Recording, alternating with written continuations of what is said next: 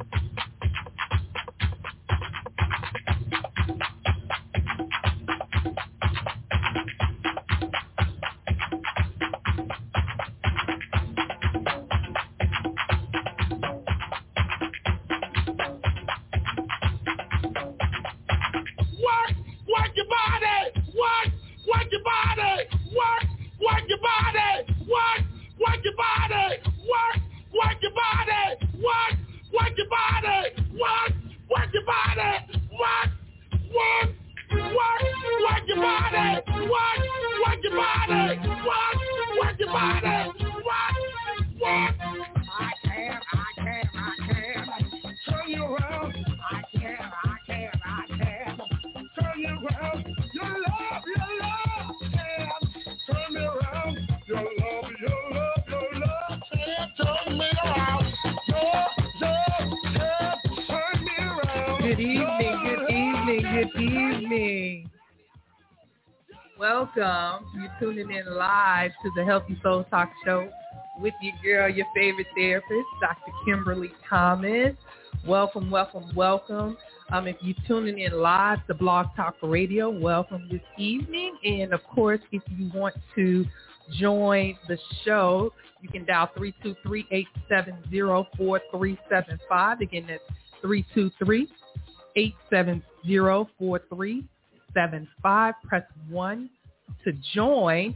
If you would like to email the show, you can email us at hst@ttlomedia.net. Again, that's hst@ttlomedia.net. And, of course, you can follow us on all platforms at Healthy Soul Talk. Again, welcome, John. Welcome, Felicia. Thank you for tuning in.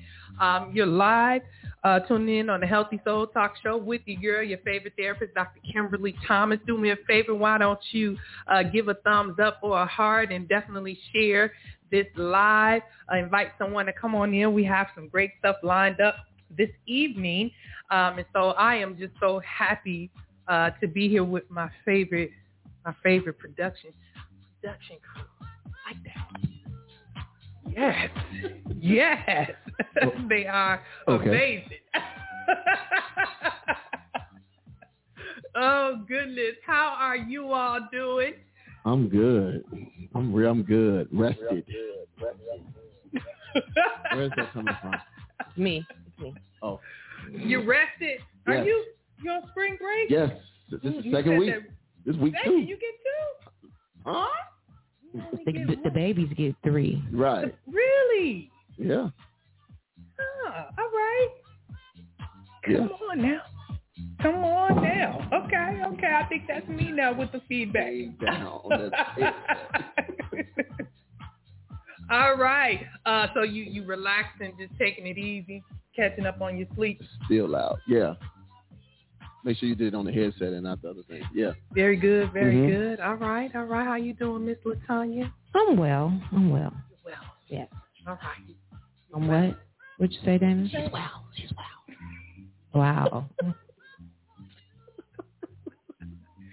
Oh my goodness. Great. All right. What about you? How are you? I'm okay. You okay? Just okay? Okay? Because the weather, it's good one day, then it's windy the next day, and sometimes I feel like I can be out all day, and then I'm grabbing my big coat. So hopefully the weather gets consistent real soon, so we can be outdoors more often. Understood. Yes. All right, so let's jump right on in here. Uh-oh. What we got? Again, welcome to the Healthy Soul Talk Show with your girl, your favorite therapist, Dr. Kimberly Thomas. Now listen, we added this segment to the show, and I like it, right? And I realized that I need to probably let this flow a little bit more. So just a heads up, if we spend some time here, right, it's all good because I am not going to rush it. Uh-oh. Somebody must have said something to you. What happened?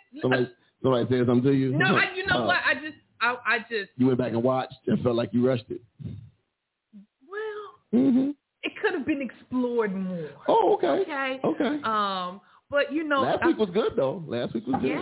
Yeah. So obviously these questions that I come up with are personal, right? Because this is where I am. Okay. All right. And so I really pull these questions from as I'm spending 2021 really studying more, right, about my relationship with God, especially coming out of 2020. And so just a whole different meaning for me, right? when I think about the Word of God and how it applies now, right, and how people, are surviving spiritually, right? Mm-hmm. And so that's kind of where this evolves from for me in the personal, right, the personal meaning of it. And so this week, for our spiritual connect point, I put this question out there, to ponder, and it is, what does it mean to live life knowing that God's grace and mercy is enough, right?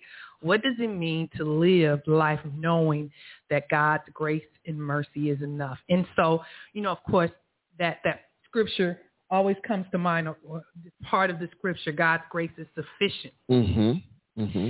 And so, again, growing up, I always heard this. And, as you get older, you try to figure out the real meaning to these scriptures, and you try to piece it together based on your own experiences. And so although this was said, right, that question, what does it mean to live life, mm-hmm. right, mm-hmm. knowing that his grace is sufficient for you, wasn't answered. Mm-hmm. Right.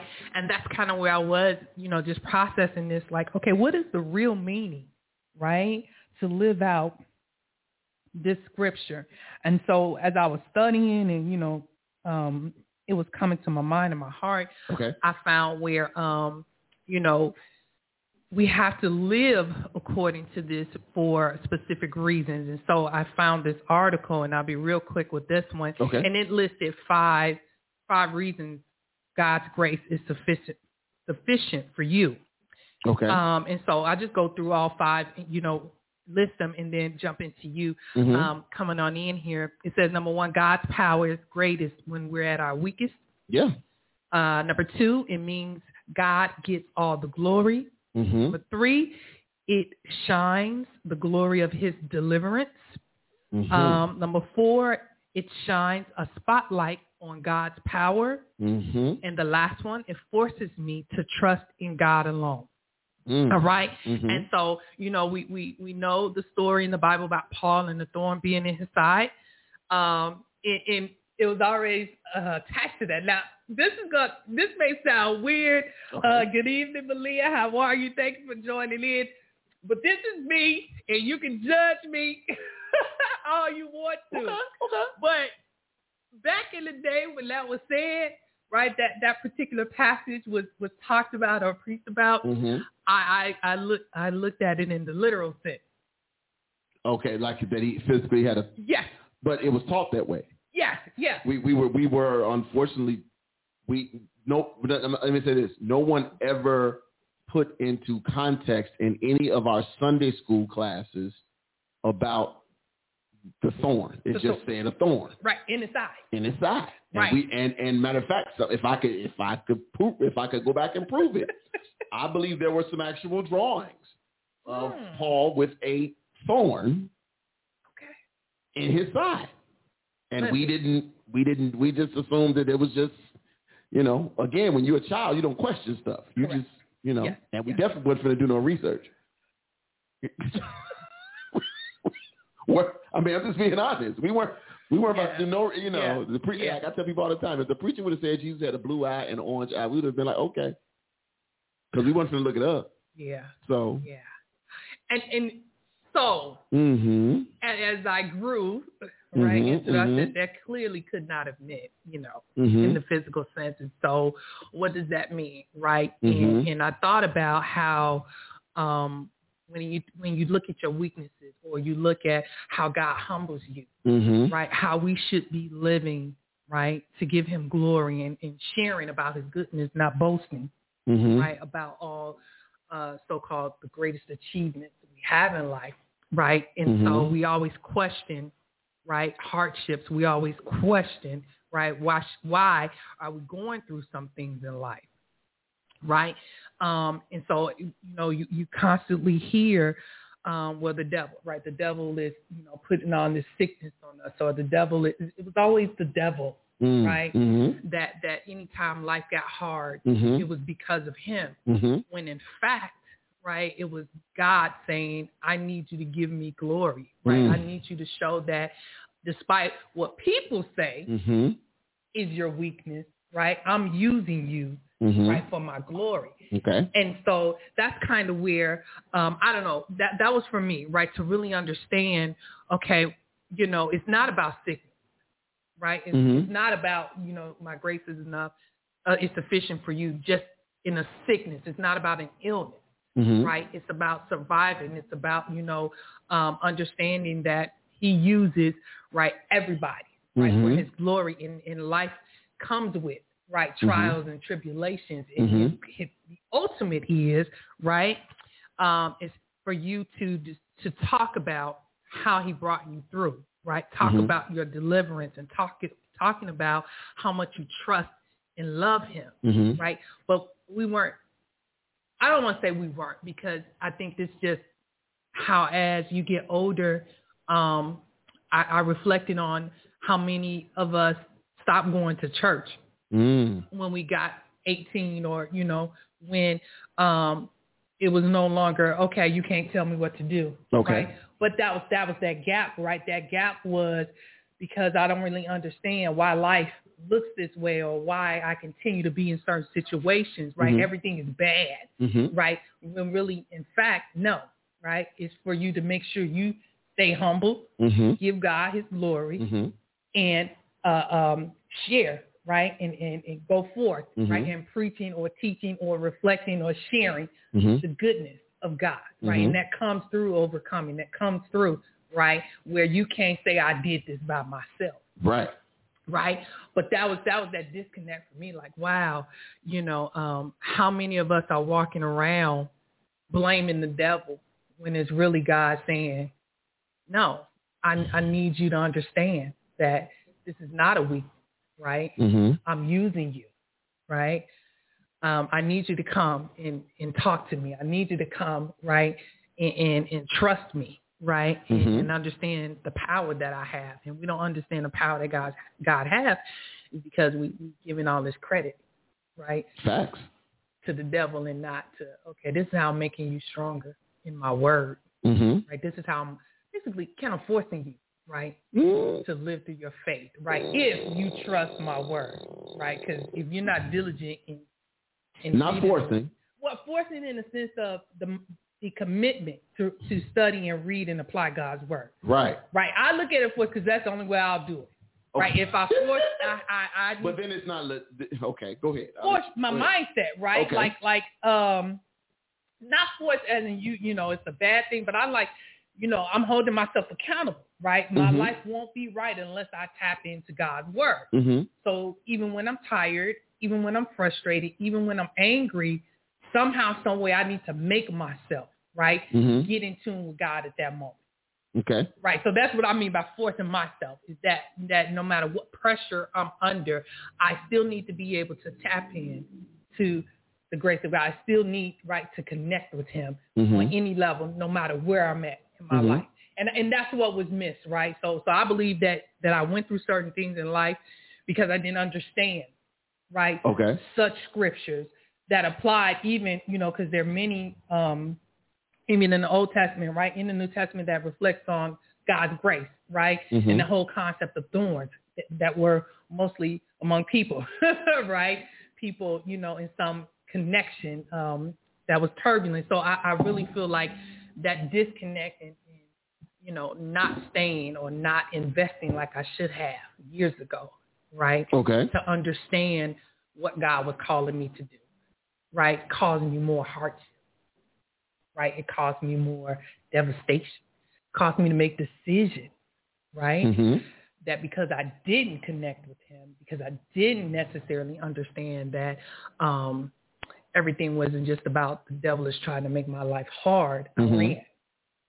Right, and so that's where I was with this. Right. Okay. How and then that question of how to live. Right, how to live, like, because that's action oriented. Not just you reciting it to yourself. True. Right? Because that's what we tend to do a lot, is just recite scripture. But then that action, that application is where I am catching up more now. Ah, okay. Does that make sense? Like, we could talk about the scripture, but how when we go into saying, okay, how do you live it out? Right? That's not, it's becoming more prevalent, Mm-hmm. but it was more of, okay, let's go to Bible class, right? Let's go to vacation Bible school. Let's do all these things, right? Load us up. But then what? Right? How do we go back to everyday life, behind the scenes, within the four walls of your own space, that you are living out God's word every day? Yes. Right? Because no one's there to hold you accountable. Does that make sense? So it's like, yeah, I'm getting to that, right? I'm much stronger than I was because I better understand what it takes, right, to live out God's word. Okay. Right? Yes. And we have a couple of comments here. Okay. But go ahead. So I saw Felicia. Felicia, we'll Yes. get to your comment about from last week because it kind of what I was about to say kind of ties into that. So just to go back to your original statement about the thorn, just so we're clear, there is a division, and it's a healthy division. I shouldn't say division, the debate. Okay. Healthy debate in I'm gonna make up a word, Christendom, theological debate. Okay. About what Paul's thorn was. There are some who they know it was a flesh issue, but the question is, what flesh issue was it? Because Paul dealt a lot with when Paul was the one who made the statement, "It's better to marry than to burn." And so many folk jumped and got married because some preacher told them it's better to marry than to burn. You end up marrying somebody crazy, and that's why the divorce rate in the church is what it is. But disturbed, not crazy. Disturbed. You're right. Disturbed. I'm sorry. Pray for me. Pray for me. This is your show. Pray for me. Pray for me.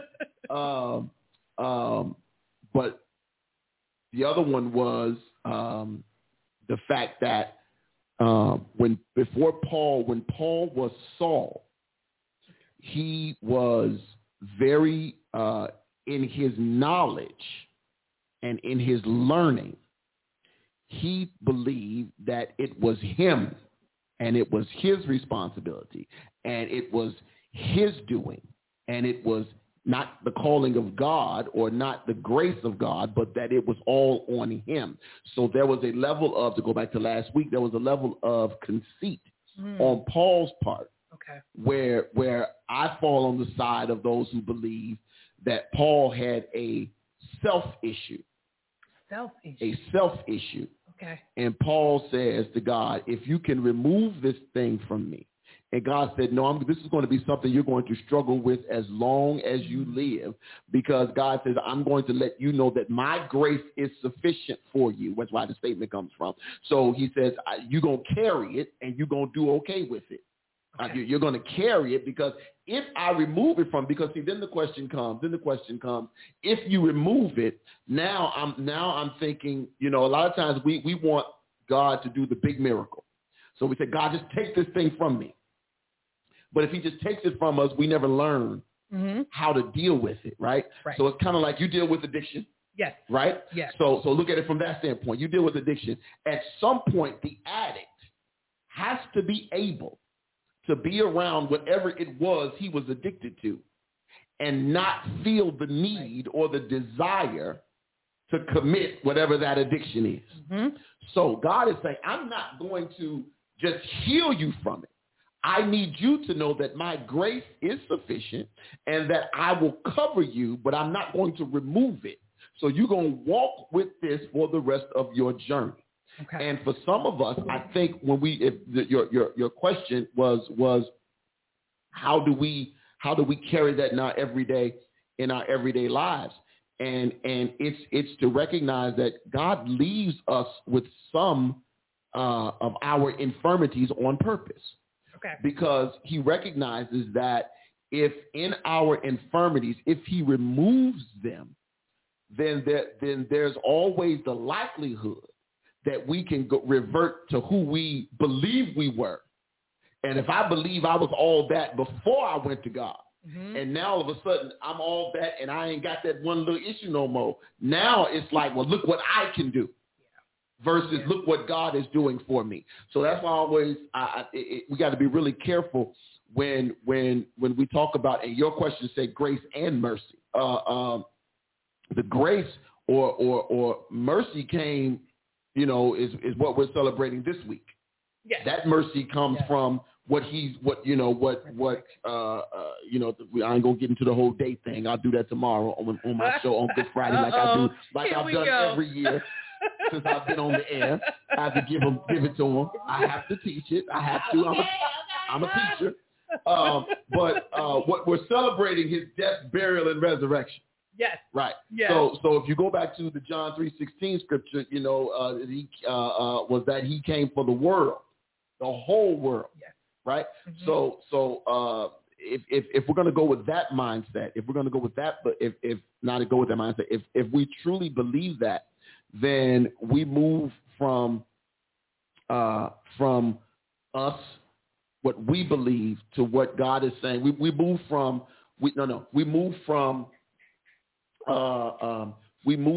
self-belief or self-righteousness into his righteousness. That's what I wanted to say. Yes. From self-righteousness into his righteousness, thereby recognizing that it's only by the grace, as the old folk used to say. It's only by the grace. Right. It's only by the grace of God that come a long way. Come on now. That it's only by the grace of God that we are where we are, and it's only by his mercy that we don't die in our sin. So that's why he said, don't worry about your flesh issue. Know that you're covered in the grace, and know that it's because of my mercy that you don't die in it. And so because the reason I pushed back on your force issue was because he never forces us. But what he does do is he shows us what it feels like he gives us glimpses of what it's like to him to take his hand partially off of us, or to partially remove the hedge, like Job, to partially remove the hedge of protection around and let us go through it. And so even if you took the Job character from the Bible, Job, it was in a position where, he was like, I recognize that this is, or whatever. And, even though Job was listed as upright and perfect, he still had some issues. Yeah. And we all do. Yeah. And that's why when it comes to that grace situation, we need to be mindful that it's only by the grace that we're here. Yeah. Powerful. So that's good on your part, though. That was good. I'm going to have to look at the article that you. Okay. But yeah, that's good. It's I look at this as, how do you think about emotional wellness, right? Mm-hmm. How is spirituality is an important part of your life, and it's deficient. Okay. Right. It's like a domino effect, right? If your spiritual life, which is important to you, is deficient, it's lacking, right? And you're not necessarily tapping into what you need or have the resources you need, right, to get it where it needs to be. And so now you're in distress, right? You're emotionally stressed out, you're mentally stressed out because now your thoughts, right, are roaming. And, I feel like people, when we begin to get stressed out because we don't understand why certain things are happening in our life, right, that causes that mental and physical decline, right, in health. And so, again, as I was studying this, and I was like, wow, this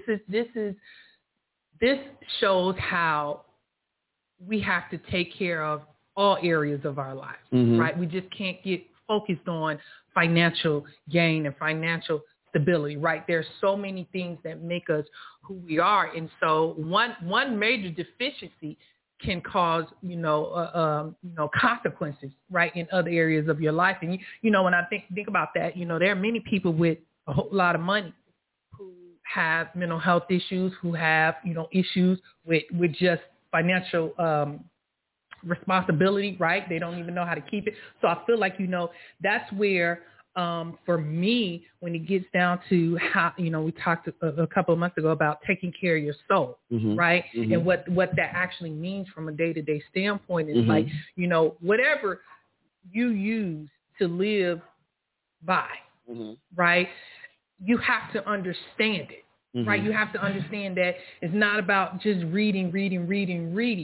If you don't understand how it truly applies to you and you're able to personalize it, this is where you begin to doubt, right? And you question, right, the existence of, you question the validity of what you're reading, particularly, the Bible. So that's kind of, where I am. It's like just on this mission to know that because I live by the Bible, I need to make sure that I'm diligent with not just reading and rereading, right, but understanding how it specifically applies to me. And do I actually understand the content in the context, right, of what's being said or what I'm reading about, so. But that's why it's always important to recognize. And I tell people anything even if you were a brand new Christian, or you were a Christian who's been in church for a long time and you just now decide to study the Bible or get more acquainted with the Bible, I tell people you always want to read, like for instance, you went to this scripture, right? You went to my grace is sufficient, right? Which is what, 2 Corinthians something up in there. You went to that scripture. And the question is, you read the entire chapter, the before and the after. Because see, it's too easy. And that's how the enemy tricks us. It's too easy to take that scripture and twist it to make it fit your paradigm.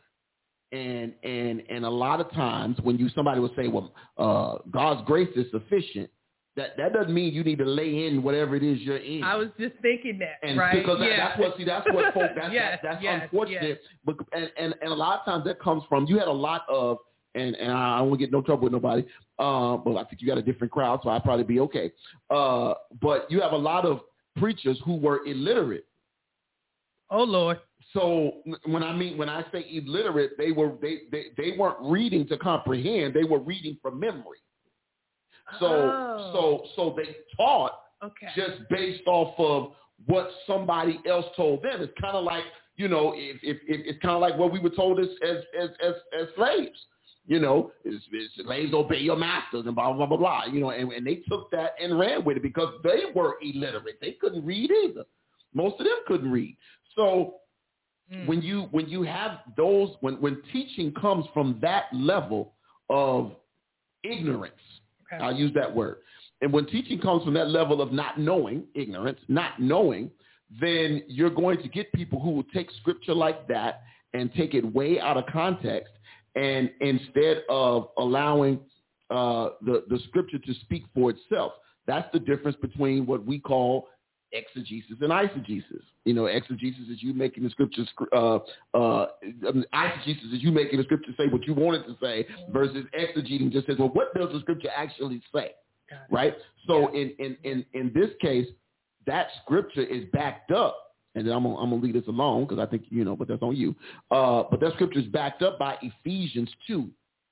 Ephesians, where he turns around and he said, for it's by grace, I'm paraphrasing, that you've been saved, and it's through faith, and it's not from yourselves, but it's a gift from God, right? Not by works, not by anything you did, so that you can't boast about. Right. So he says it's by faith. Yes. It's for grace that you've been saved through faith, and it's not from you, but it's a gift from God. Yeah. So that's when he says, my grace is sufficient. But I'm not going to let you do it on your own, because if you do, then you're going to become a braggart. See what I did? And you won't continue doing what you need to do to stay well. Yes. Right? And to stay humble. That, yeah. He needed Paul to stay humble. Yeah. Because Paul was not humble when he was going around getting folks killed. Paul was saying, hey, you going to hell, and I ain't. Holla at him.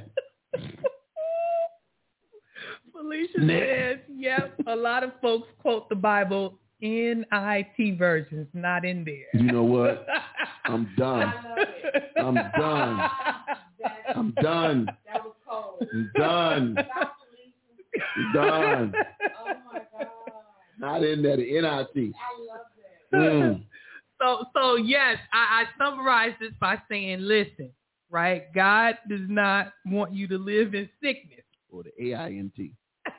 Right? It ain't in there. He wants you to have faith and understand, right, that living in his grace requires you or should end with you giving him all the glory, right?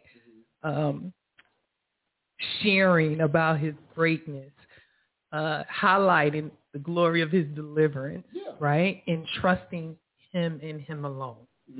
He wants you to get through it, not sit and die in it. Okay? So that's the action behind, right, living. And his grace is sufficient for you. All right, good stuff. Thank you. Yes. Amen. I can try to help a little bit. All right, here we go. Thank be to God. All right, y'all, let's keep going here. Now, we're coming up with Did You Know? Okay. Oh, Lord. Now, this probably, take us out of the spirit realm a little bit here. And Felicia, we're going to get to your statement in 1 second. We're talking about laughing.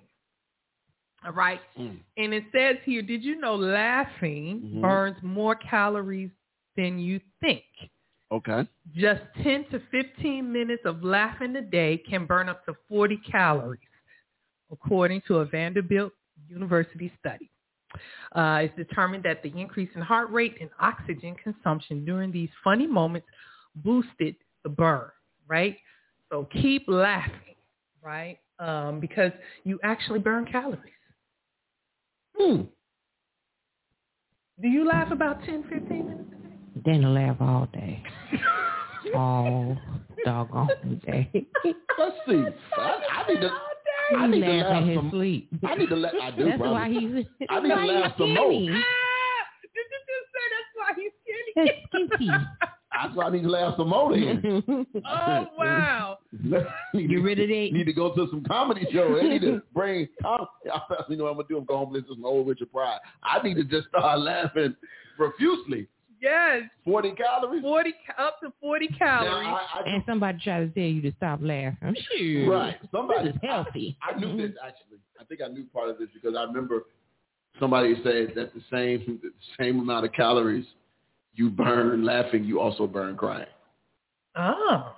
Well, that's some serious crime. I should be malnourished. I cry a lot. Wait a minute. I should be malnourished. I'm starving. I'm starving on the inside, emotionally. Why am I not changed? Man, body just, hold on. Jesus. Oh, so get your laugh on, great people. Get your laugh on. That's Make sure you good. laugh 10, 15 minutes a day, okay? Burn up to 40 calories. 40 calories, huh? 40 calories. Okay. All right? The same 40 is in crying too, Dana? That's what I was, yeah. Well, you can cry and laugh, right? So who said you had to be, So get it had 80. to be a sad laugh? You can, what if it's laughing and crying? Laugh until you cry. Yeah. Can I get 80 for that? No? Okay. I can't double up if I laugh until I start crying? I ain't doubling it up? No, you don't. The water is just coming out your eyes. Not. Oh, so it's just water weight. You're just dropping water weight. You ain't really. Oh, my goodness. Okay, I just had to ask. All right, here we go. Next one here. Uh-oh. Did you know? Still dealing with laughing, right? Mm-hmm. Did you know that rats and monkeys laugh? I knew monkeys laughed. You did? I didn't know that. Yeah.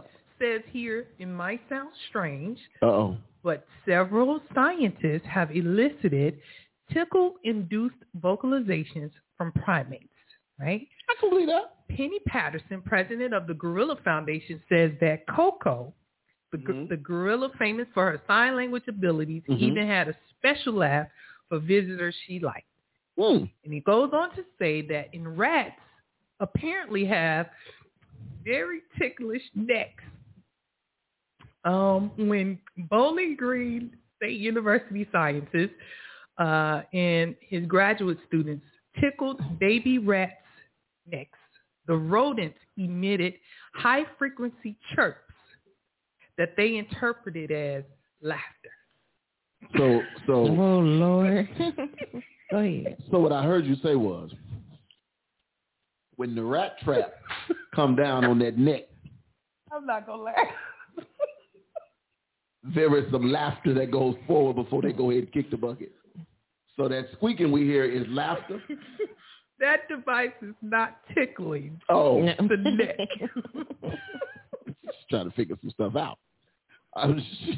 Then over like coochie coo.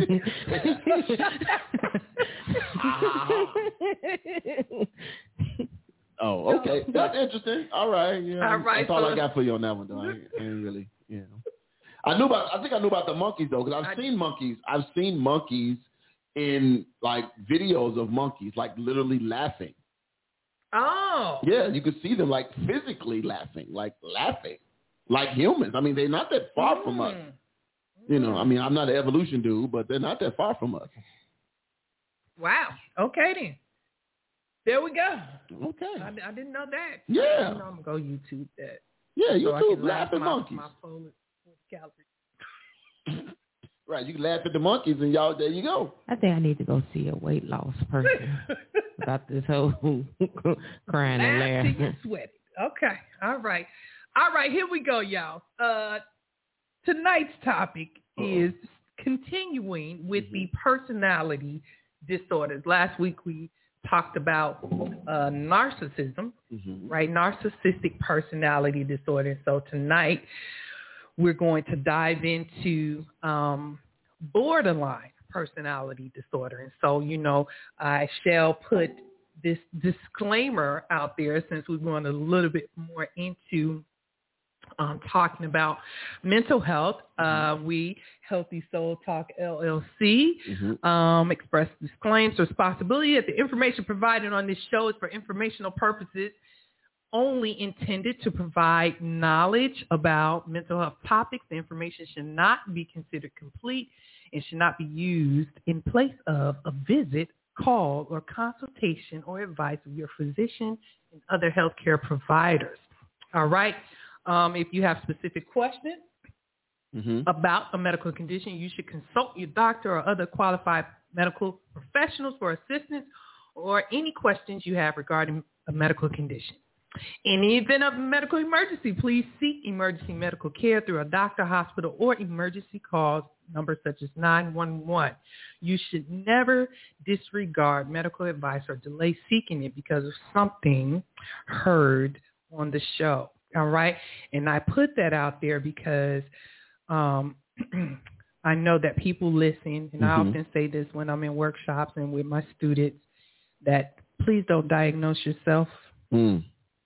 Right. This is only to give you comfortable, right? Get you comfortable to talk to, right, your doctor or your clinician. But that's where we are, is to walk alongside you on this journey. Right, not to tell you what you have or you to go in further, right, try to figure this thing out alone. All right, here we go. So Felicia asked earlier, during her virtual women's meeting, they talked more about narcissistic personalities. After viewing the show, the lady referenced the scripture, Mark chapter 3, verses 33 through 35, when deciding to go no contact with family. Please let me know your thoughts when you have time. Okay. I need to look. I'm going to look it up. Go ahead. Okay. All right. So we're going to talk about that. And I know it's going to tie into where we are this week. But so narcissism was more of the grandiose, right, all about self-centered behavior that, typically has no regard for how others feel. It's all about you. All right. And we know that there's some other things that come with that. When defining a personality disorder, we want to be clear of what that is, right? And so we know that a personality is the way of thinking, feeling, and behaving that makes a person different from the other person, all right? And it's an individual's personality that is influenced by experiences, their surroundings, and life situation. And it's also inherited characteristics. A person's personality typically stays the same over time. A personality disorder is a way of thinking, feeling, and behaving that deviates from the expectations of the culture, It causes distress or problems in functioning, and it lasts over a prolonged period of time. All right, and clearly we have what's called the DSM-5, the Diagnostic and Statistical Manual of Mental Health Disorders, that we use to gauge the criteria for diagnosing such conditions. All right, so a personality disorder is a way of thinking, feeling, and behaving that deviates from the expectations of the culture, that causes distress and problems with certain levels of functioning, and it lasts for a prolonged period of time. And you may say, okay, what is borderline personality disorder? All right. I hear this term a lot, obviously, because I'm in the mental health field, but also just out and about. It's becoming more commonly discussed, and it's asked the question, whether or not a person feels they have borderline personality disorder, also known as BPD, or if someone's sharing to another person that they feel someone else that they know has it. And so what it really is, it's a complex and debilitating neurological disorder, right, marked by impairment in regulating emotions that lead to impulse control issues, distortion of thought, identity disturbance, very toxic and unstable interpersonal relationship, anger outbursts, self-harm, and suicidal thoughts and attempts. All right.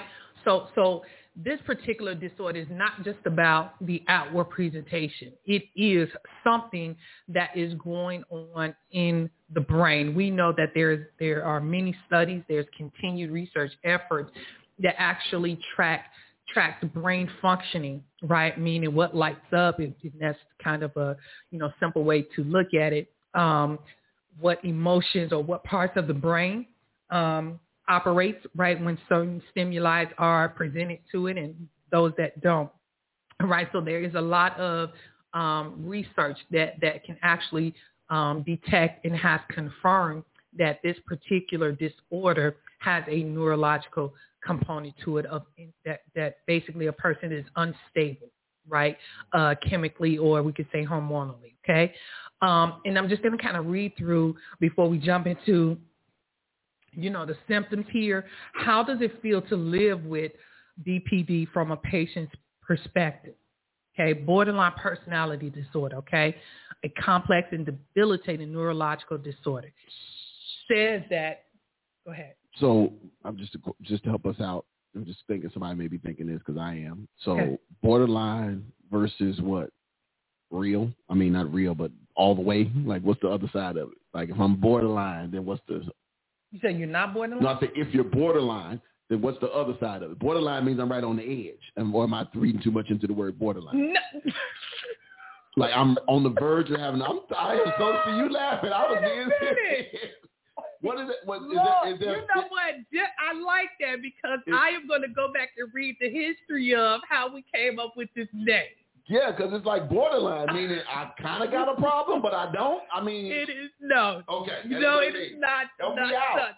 I will get that answer for you. Thank all right. You. But this is a cluster of personality, antisocial, narcissistic, right, histrionic. Mm-hmm. There's a cluster there of personality disorders that we more commonly talk about. So no borderline. No, you're not borderline anything. Oh, okay. That is the that is the term of this particular disorder. I want to look up the history. Who coined this term? All right, here we go. So how does it feel to live with borderline personality disorder from a patient's perspective? It's like driving an emotional vehicle that is accelerating and one cannot hit the brakes. It's like riding an emotional roller coaster with ups and downs multiple times in one day. It involves intense shifting feelings that can lead to terrible emotional pain and even hopelessness. Got it? Right? This is a day-to-day, right? Day-to-day throughout the day. Some statistics show that it says here 6 out of every 100 people will develop BPD in his or her lifetime. Men and women are equally affected, 10% of those with BPD end their lives by suicide. Up to 75% of individuals with this personality disorder attempt suicide during the course of their illness. And 50 to 80% of those diagnosed also have a substance use disorder. And if you think about what I read from that patient's perspective, you can clearly see, right, or hear why they may turn to self-medication. So you see, Patricia Butts had the same question. She said, that's true. I remember my many parents asking the same thing. She worked in schools. Oh, so and they were diagnosed about borderline? Well, that you remember them asking what the borderline, what borderline was in relationship to what? That question. Gotcha. So, yeah. Okay. Yeah. So, the term, right? I think that, so I'm thinking about borderline autistic, right? Or borderline ADHD. That's kind of where I'm putting in that school setting. Mm-hmm. Got it. Okay, I get that. Mm-hmm. I get that. All right, so for clarity purposes, borderline we typically use where we can't fully diagnose a kid with ADHD because they don't meet the full criteria that's listed in the DSM-5. So we typically say not otherwise specified, right, or unspecified, right, because they don't fully meet the criteria of that. And that's kind of where a few factors could go into that. Do we need more time to see if it goes longer or lasts longer, or do we need to rule out any medical conditions, right, that can contribute to this underlying cause of symptoms, right? So I get the borderline, meaning we can't fully diagnose them because they don't meet the full criteria that's needed. So this is what I found on the American Psychiatric Association. APA, yes. There you go. All right. It says borderline personality disorder wasn't recognized as a psychiatric illness by the APA until 1980. Mm-hmm. It's classified as a personality disorder, which means it's a disorder in how the individual relates to himself or herself and to other people. But then it says originally, this severe form of mental illness was considered to be on the borderline between psychosis and neurosis, which is where the term borderline came from. Which they had to change. Oh, right? Okay. Because psychosis, we know what psychosis right. is. So they did go up. They did change it to. They did say what is known about BPD today. It says today the term neurosis isn't used as a diagnosis anymore. Yeah. And BPD is not considered a disorder falling under the category of psychosis. Yes. Right. BPD officially became a personality disorder in 1980 in the Diagnostic and Statistical Manual of Mental blah, blah, blah, blah, in the DSM-3. Yes. There it is. Okay. Yes. So that's where they just never changed the name. But Correct. That's where the borderline thing came from, because they originally thought it was the borderline between neurosis and psychosis. That's what they said way back then in 1938. 3. Let's not get into the 4 and 5. Yes, so we're on 5. So they just never. They probably need to update the name, I guess, maybe from borderline.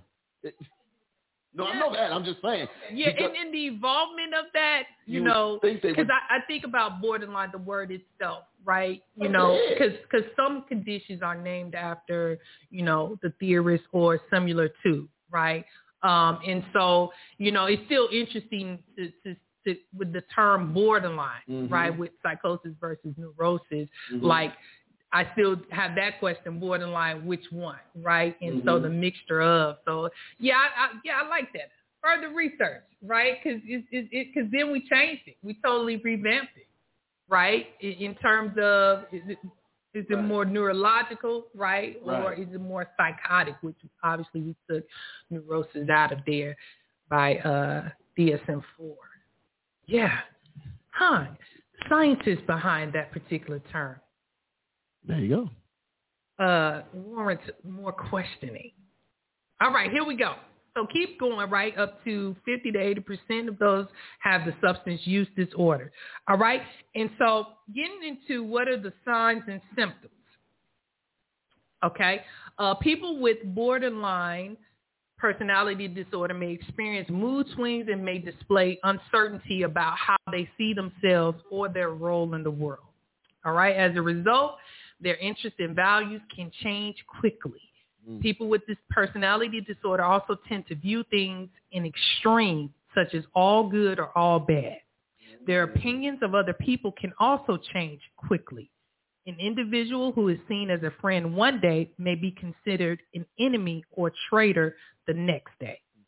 These shifting feelings can lead to intense and unstable relationships. So here are some signs and symptoms that a person may display. Now, the difference here, when you say signs and symptoms, we know that signs typically it's what we see, right? What you can observe in a person. Symptoms is what a person reports to you, right? I'm feeling, right, a certain way. We report symptoms to our doctor. Our doctor gives us signs, right, that they see, right, in us. Okay, so both ways here. You can see it in someone or they can tell it to you. Here we go. Efforts to avoid real or imagined abandonment, such as rapidly initiating intimate, which includes physical or emotional relationships, or cutting off communication with someone in anticipation of being abandoned. Right? Rapidly, yeah, or the other way, rapidly initiating intimate relationship. Okay. Right? Or cutting off communication with someone in anticipating. You may think about this, again, from a personality disorder perspective. This is all the time. Right? Okay. So they can change partners every week, every month, every day, every 2 months, but it's quickly and it's like a revolving door, right? Because that fear of abandonment, because the anxiety is higher, or they need to alleviate those feelings of abandonment with initiating intimate, right, physical or emotional relationships. Oh. Right? Next one here, a pattern of intense or unstable relationships with family, friends, and loved ones, often swinging from extreme closeness and love to extreme dislike or anger. Right? And so again, thinking about how do you be in a relationship, whether that's via kinship or intimate or friendship, with someone who this is, swinging from extreme closeness and love to extreme dislike, right? So 1 minute it's almost like an infatuation, so to speak. They're overly, right, engaging with, they're overly desiring to be close to you, right? In the next minute, they could, for all practical purposes, detest your very presence. Right? And this is a cycle. Right? So imagine, particularly if it's your child, right? And you're trying to figure out what's wrong with this relationship. Why do we continue to have, this friction, right? These are very unstable. And we can't even say this is a toxic relationship, right? Because this person to a great extent cannot control, right, their emotions. And this is a very intense therapeutic approach to help a person regulate their emotions. So, for instance, you can be easily offended, right, when you have this type of neurological issue. Anything can set you off. So something minor, right? Let's just say if, I didn't cook, the meal that you wanted me to cook, you have the ability to turn that into like a war. Right? And it's not like this, it's very dramatic in terms of the brain, right? It's just not allowing them to regulate their emotions. Like, it's inappropriate, right? It's inappropriate. Okay. I almost want to fight you, right? Because, dinner is not what I need to be. We know in a more rational and moral environment, we would have had a discussion at best, right, about, okay, what happened with dinner, not, us almost going to fight, over that situation. So that's a very basic one, but this is how individuals get really, really frustrated, right? We're going to talk about, like, why you shouldn't treat a person with borderline personality disorder as though they have 100% control over what they're doing and what they're thinking and, how their impulse control issues. All right. Next one is they have a distorted and unstable self-image or sense of self. Mm. Okay? They are impulsive and often dangerous behaviors such as spending sprees, unsafe sex, substance abuse, reckless driving, and binge eating. Wow. All right? And so, there's a site note here that says if these behaviors occur primarily during times of elevated mood or energy, they may be indicative of a mood disorder rather than borderline personality disorder, hence such as bipolar disorder, right? Or, trauma-related disorder, okay? But for here, right, if we rule those other things out, these are some dangerous behaviors that can come about. Mm-hmm. And, again, how does this affect relationship? Well, just think of that married couple and someone is suffering from this condition and they're losing, right, financially because of this particular, impulse, right, behavior, right? And I'm talking like money is all gone. Credit cards maxed out, right?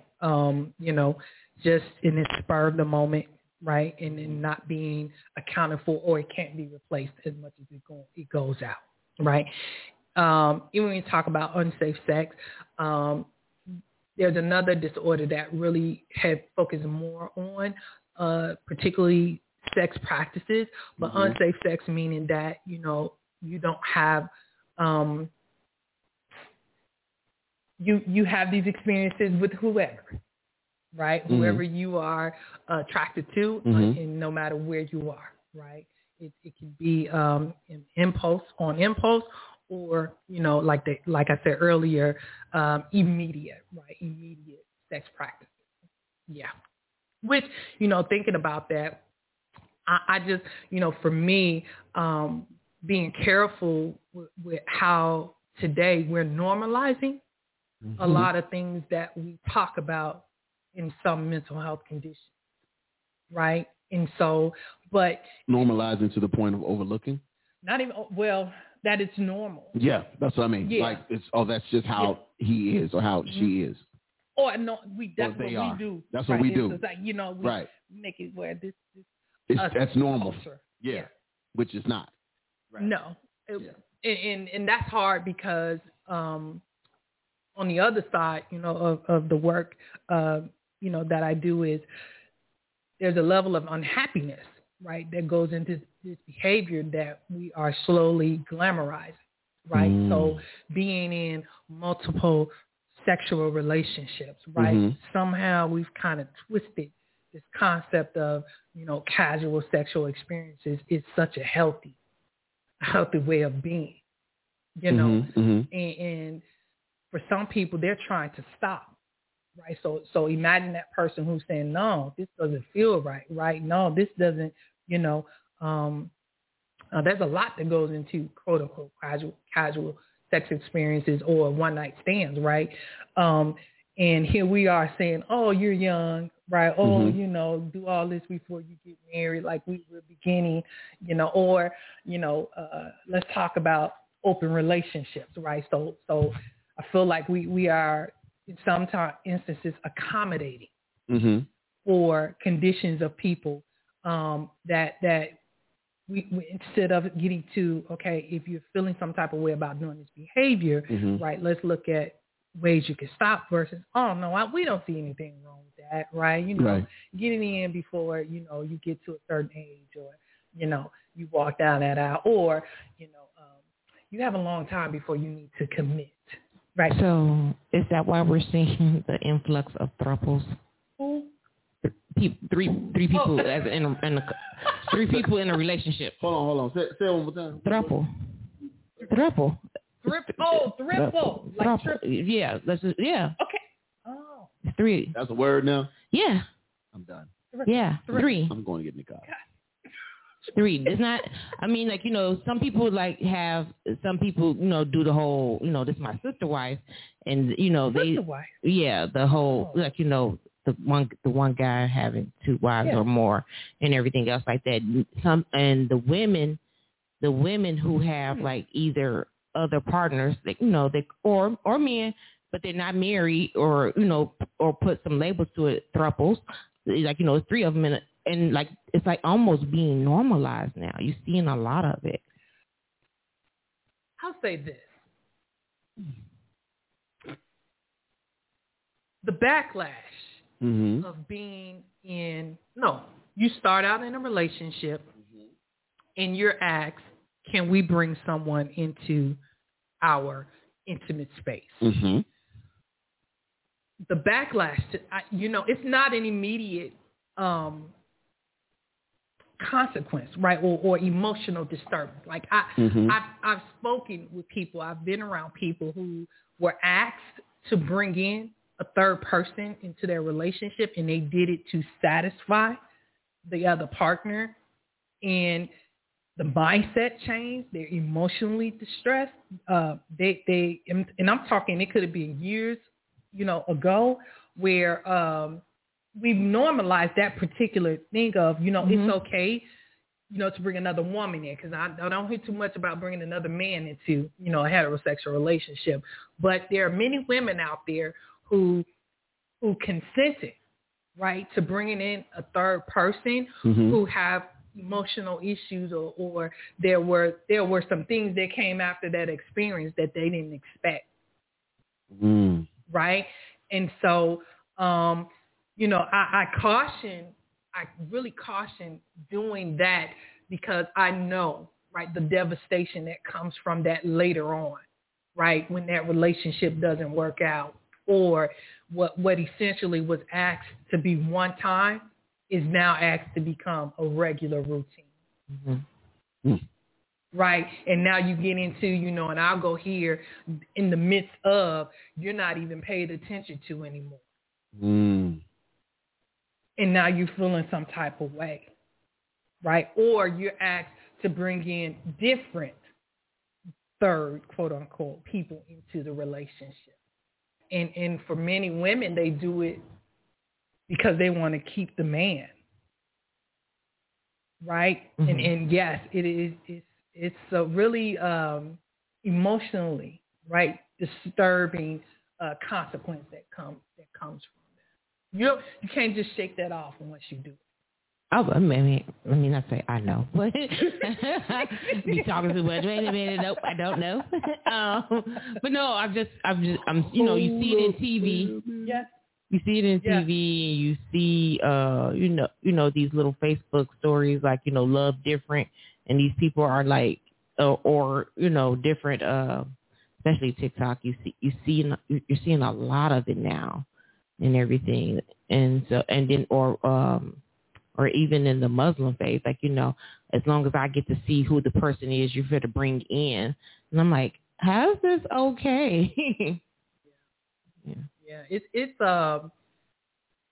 and I think that's the downfall of when I see we're making exceptions, or we're rationalizing, or making some things a common practice, when we're actually not talking to people and how it really impacts them. Like, obviously I deal with a very vulnerable, we're in a certain space, right?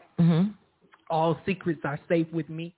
And so, again, it's just, we have to be careful with, as a society, things that impact people long term, that make, trust issues arise, abandonment issues arise, all these different things intensify, right? When we say, oh, this is okay, right? Or, just deal with it, right? Or, that person who has a hard time committing to relationships because of fear of abandonment, we say, oh, make sure you tell that person up front, right, that you're XYZ. And it's like, well, that's not helping this person, address their trust issues. If we say, okay, just every partner you get with, just make sure you tell them you have fidelity issues.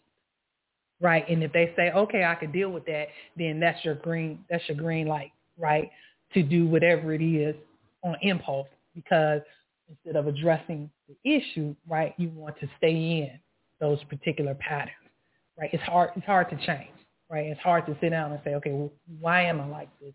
How did I get to, this particular place? All right. So yeah, it's very complex, but on both sides, like, the consenting of, right, when you get asked to do that, right, But then what happens when you change your mind? Right? It's almost like you're not even entitled to say, okay, yeah, I'm not feeling that anymore. No, let's go back to the two of us.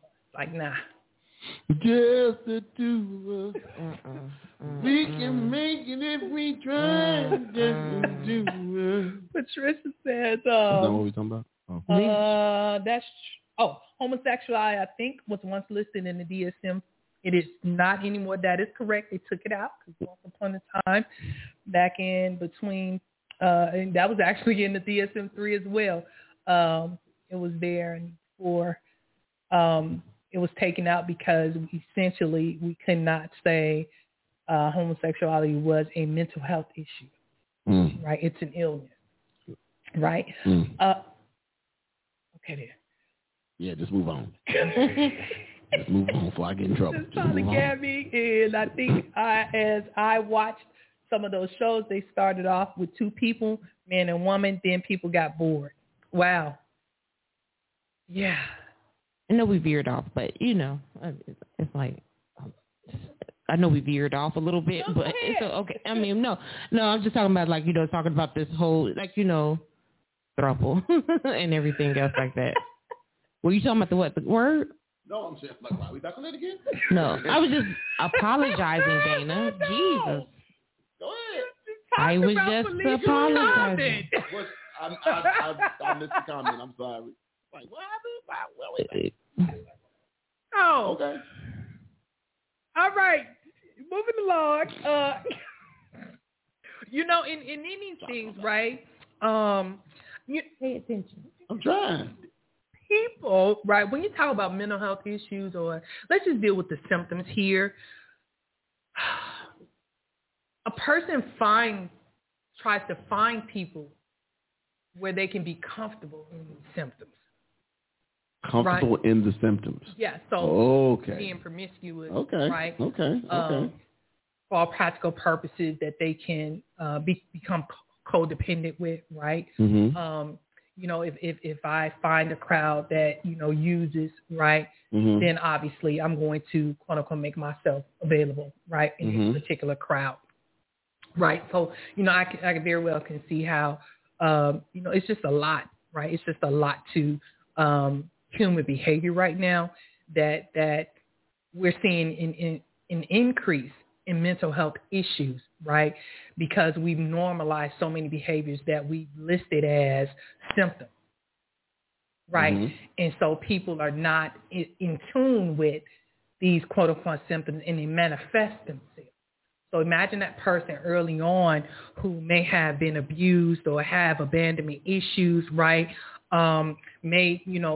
Nature versus nurture, meaning, they may have some genetic factors that play a role in impulse issues, and the environment they grew up in contributed to that. And now they're an adult, right? But, when I think about the casinos, when I think about, how many ways you can spend money, right? And we've normalized, right?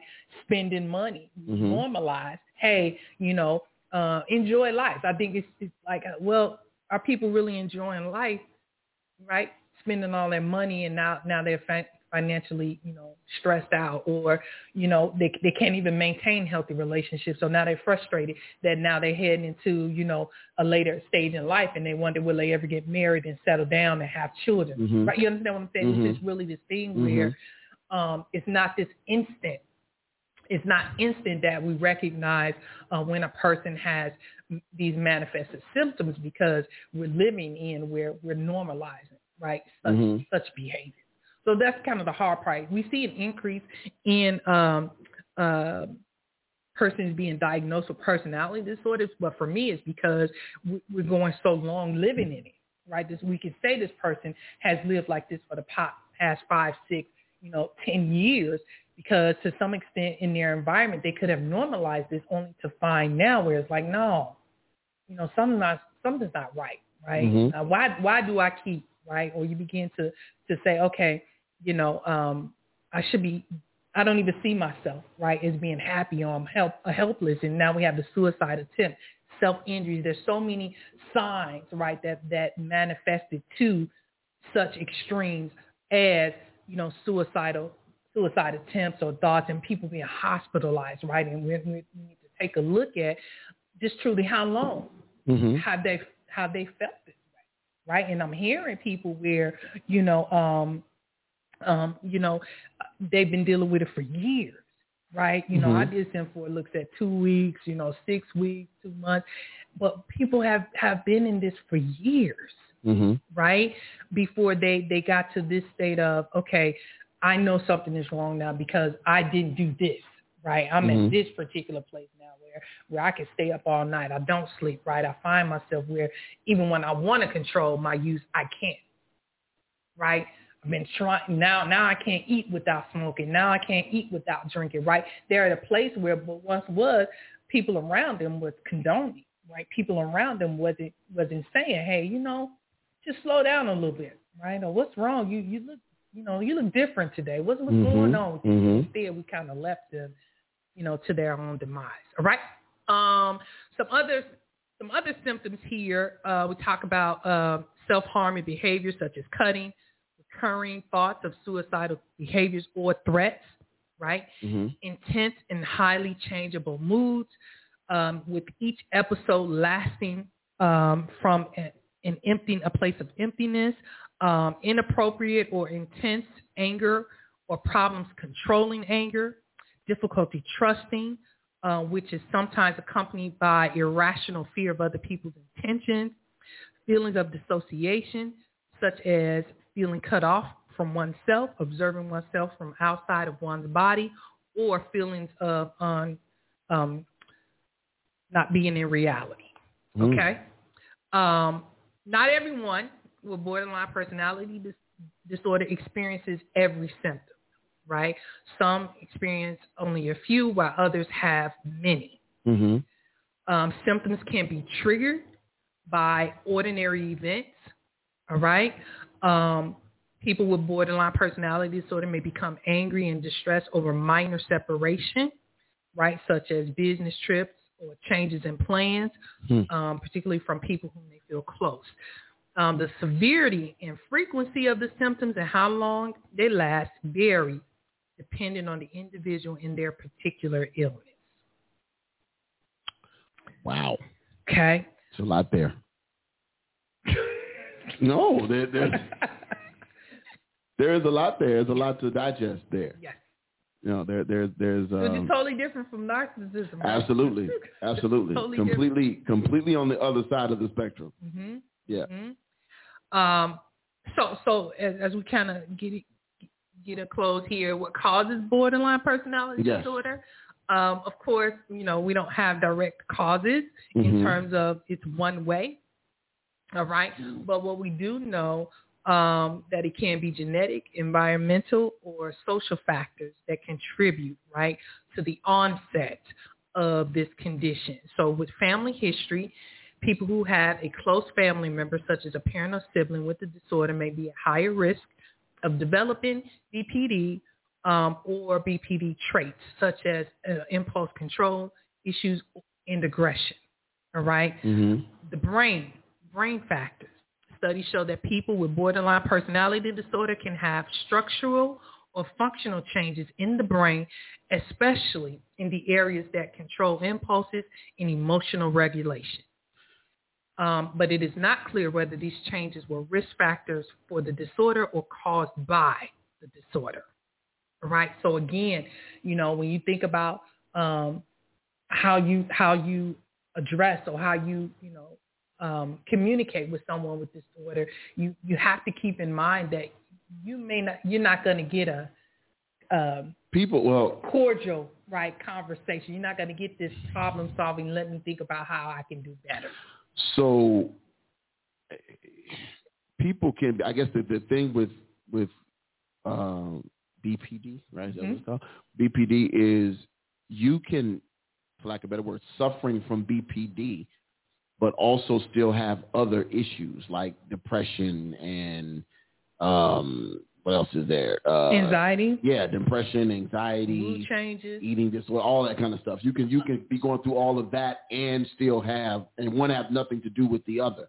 Yeah, and so So we want to rule out though, right? So we have to say if I have an eating disorder, then is that the primary cause for those symptoms I just talked about, right? Okay. Or are those symptoms the root cause of my eating disorder? Okay. Does that make sense? It's hard, okay, but it's like we have to get to the bottom of, technically what do we treat, right? And of course, the eating disorder, that is a very serious condition where it takes a system, right? A collaborative effort, dentist from the dentist to, neurologist to nutritionist to psychiatric.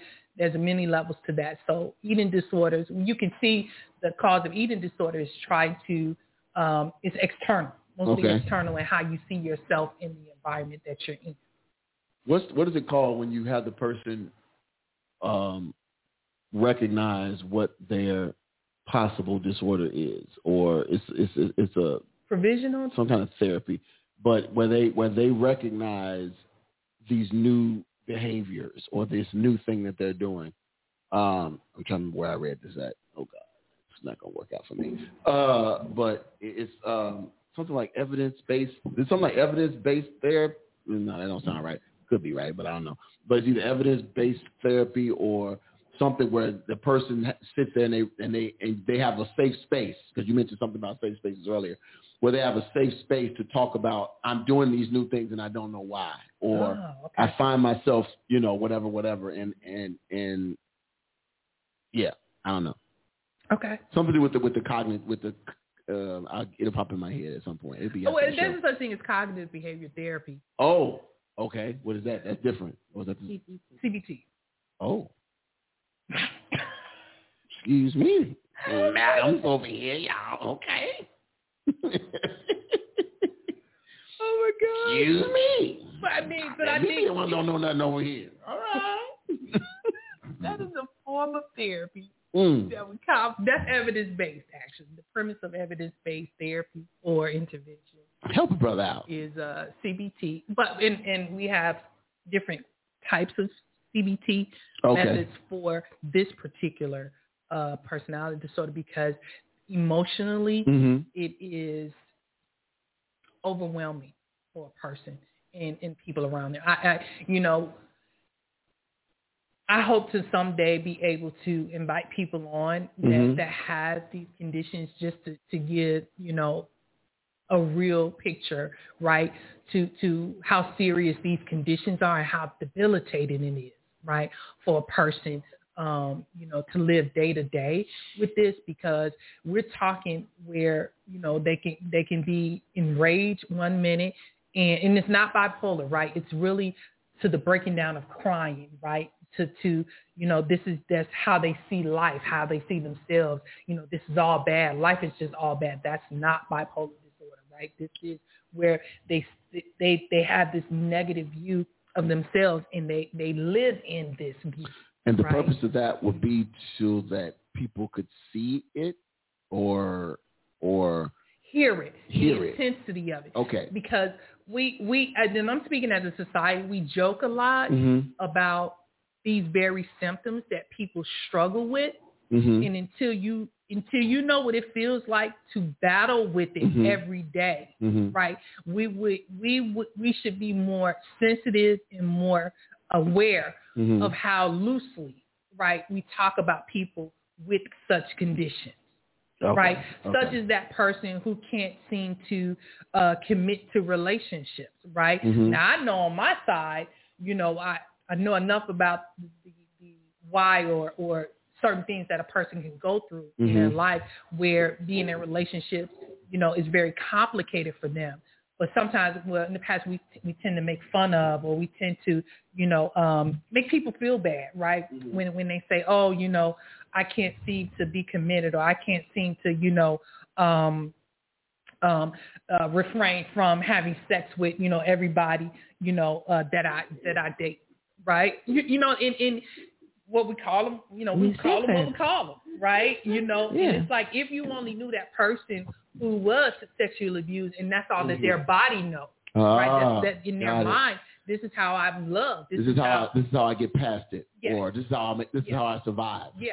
Got it. Right. And until they come to the table and say, okay, what's going on, or I've been battling this thing, or I can't even enjoy my my marriage now because, I keep revisiting, right? Or my body doesn't respond, right? The way it used to respond. And this is because of this early introduction. For lack of better words, it only responds to quote unquote abuse versus what, I need this to, got it. And then it's unwanted, right? Because that's not a place you want to visit. Right. Because you're a violent. Right. So you seek and you try to find, okay, what will work? And then until you, find the appropriate help, you continue to engage in such behavior.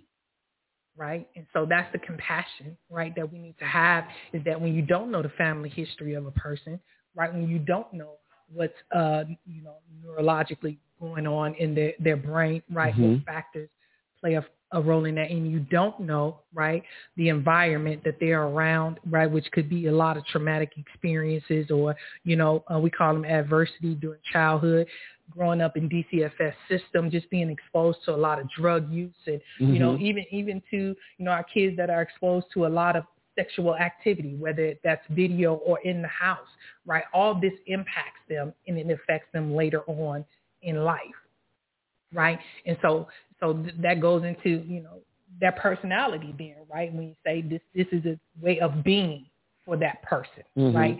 They could be trying to escape feeling a certain way, right? Or they can have impulse control issues, right? And so we're quick to judge, right, that person who has impulse control issues. And it's like, you don't know their story, right? You just don't know their story. and I believe you don't need to know their story, right, to respect them, because you can't handle their story. Yeah, that's a statement that a lot of those of us in the church need to recognize. We don't need to know the person's story. We just ask you to support. We just ask you to pray. Right. You don't need to know all the ins and outs. That's why I say, so, it's easy to say, again, it's, people take scripture out of context.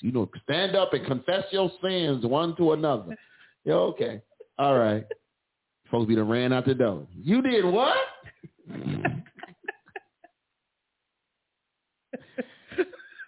Right. Exactly. Oh my goodness. Yeah. And that's what's hard about this is, we should be more open, right, to finding a safe space, right?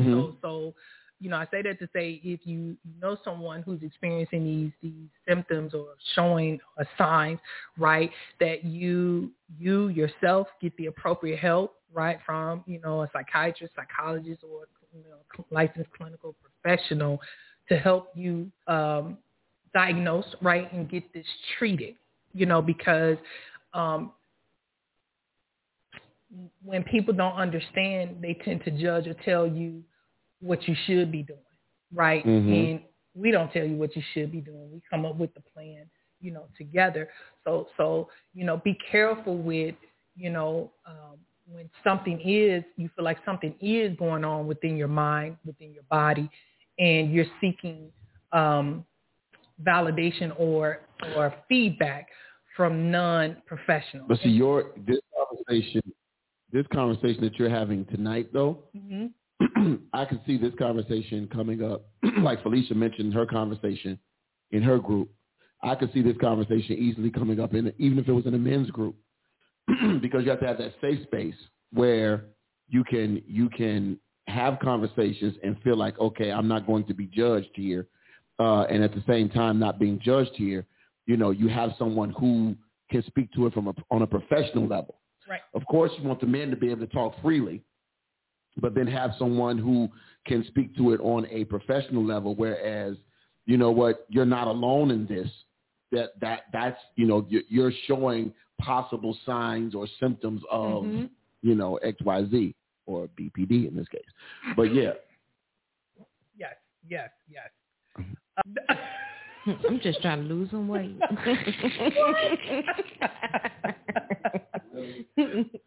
So, make sure, right, we're talking about this disorder, personality disorders. Make sure, right, you seek the appropriate consultation, the appropriate help, right, to help you better understand you and where you are, right, where you are and how you think and how you process things, how you see life, how you see yourself, right, because, with this particular personality disorder, life is very hard, which hence we have higher rates of suicide and self-harming behavior, right? That's key here, is that this is sometimes this can lead into multiple hospitalizations, right, because of self-injury, which includes, suicide attempts.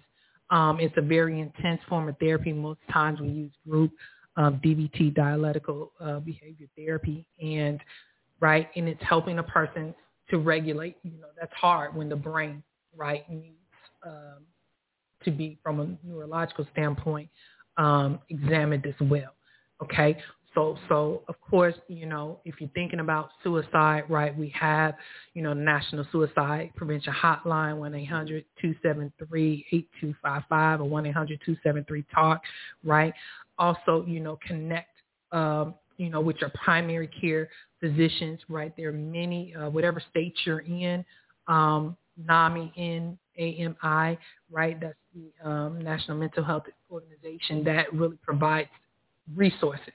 Okay, so you're not alone, right? You're not alone, and we're getting better, right, at talking about suicide, self-harm, dissociation, right, which is basically, what we call the out-of-body experience, where you disassociate from unwanted, right, emotions, right? You tap out, right, as they say, or you have these out-of-body experiences, which is exhausting, right? All of that is mentally and emotionally exhausting, and now you can't go to work, you can't go to school, and being in relationships, whether it's family, friends, or loved ones, it's very hard. Okay, so don't live with this in silence, right? There are people who specialize in treating borderline personality disorder, and these individuals, they have the appropriate training. So when you're seeking, right, treatment for borderline personality disorder, you ask those questions, right, about their experience with treating such conditions, okay, because it is such an intense therapy approach, which is 2 to 3 days a week, right? So it's not even our typical, 1 day a week. It involves group, individual, sometimes family counseling. So understand that, there's a collaborative effort, as well as the approach with helping you regulate your emotions. And it's long term, right? So this is not a quick form of a therapeutic approach. It's long term, right? Because it's ingrained, right? It's a way of being for you, okay? Although it's a highly stigmatized mental illness, but that's because we lack the understanding, right, and the education about how it impacts a person. But there are many websites, right, that contribute to the knowledge and the resources for such a condition. So if you put that Google in that keyword, many providers come up, many BPD association comes up as well, right, that can give you insight and resources. Felicia said that she went back to the Bible on this. Moses and Elijah both battled with depression. They carrying the weight of the world on you. And it's depressing to think that you're doing.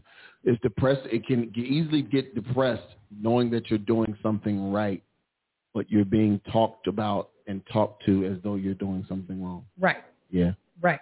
Yeah. In some areas, right? So it's not okay to go off on people. Right. But it is okay to have as many sex partners, right, as you want to have. Right. So you're still wrong. Right. Very interesting concept there, right? Part of me is wrong, but the other part is okay. Right. But both cause me some serious issues. All right. So that is, right, borderline personality disorder, right, which once was psychotic, right, versus neurosis, neurotic. But now we are shifting into as a cluster of the personality disorders for emotional, right? Emotional dysregulation. Okay? All right. So I hope that was just something to ponder, right? And that we are more gentle and more understanding with people who display these symptoms every day, right? These symptoms every day. That is a part of who they are, more caring, but also finding them the help that they need, especially when it comes to self-harming, right? Self-harming and suicide ideation and attempts. Take it very, very serious. Not just for attention, right? It is something that is there that can lead to a more severe outcome, and obviously suicide is the most fatal. Okay? All right. Next week, right, we're going to get into antisocial personality disorder. Social. We're going to talk about psychopaths and sociopaths. All right. You in Dana's wheelhouse now. No, I'm just playing. But look at him over there, though.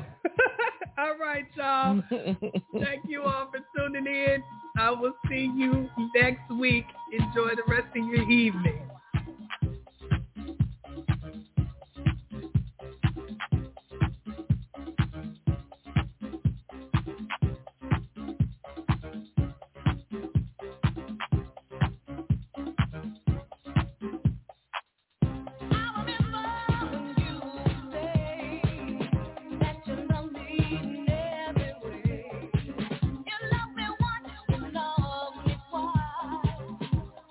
Boy hasn't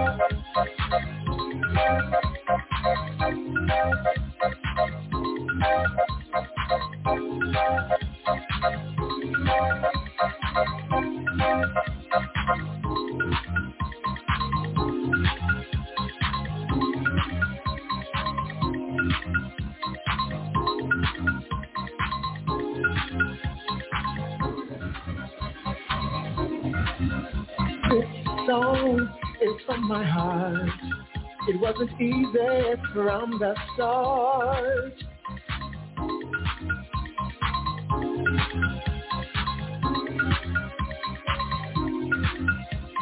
Hey, can you see?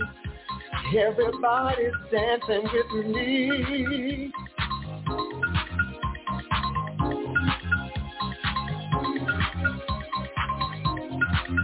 Take a look around, everybody all around town.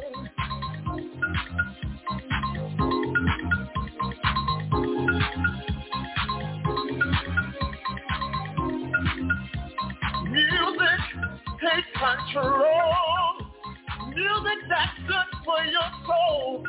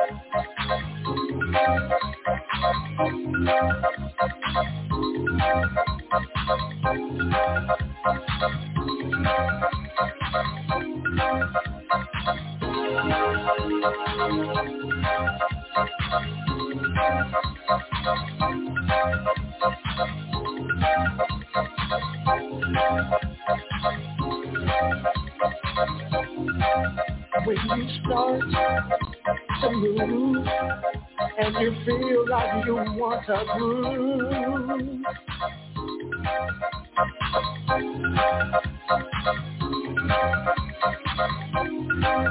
move your body across the floor, punch your body like you want some more.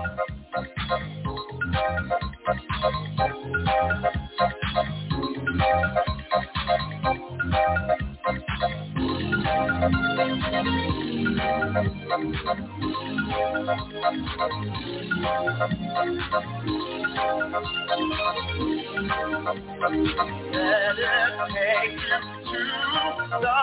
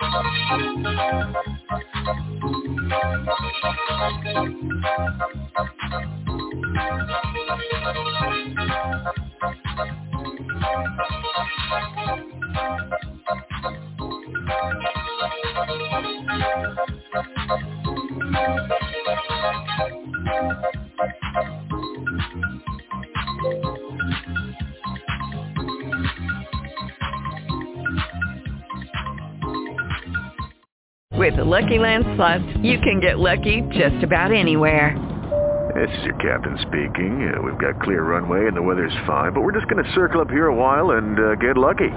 No, nothing like that. It's just these cash prizes add up quick. So I suggest you sit back, keep your tray table upright, and start getting lucky.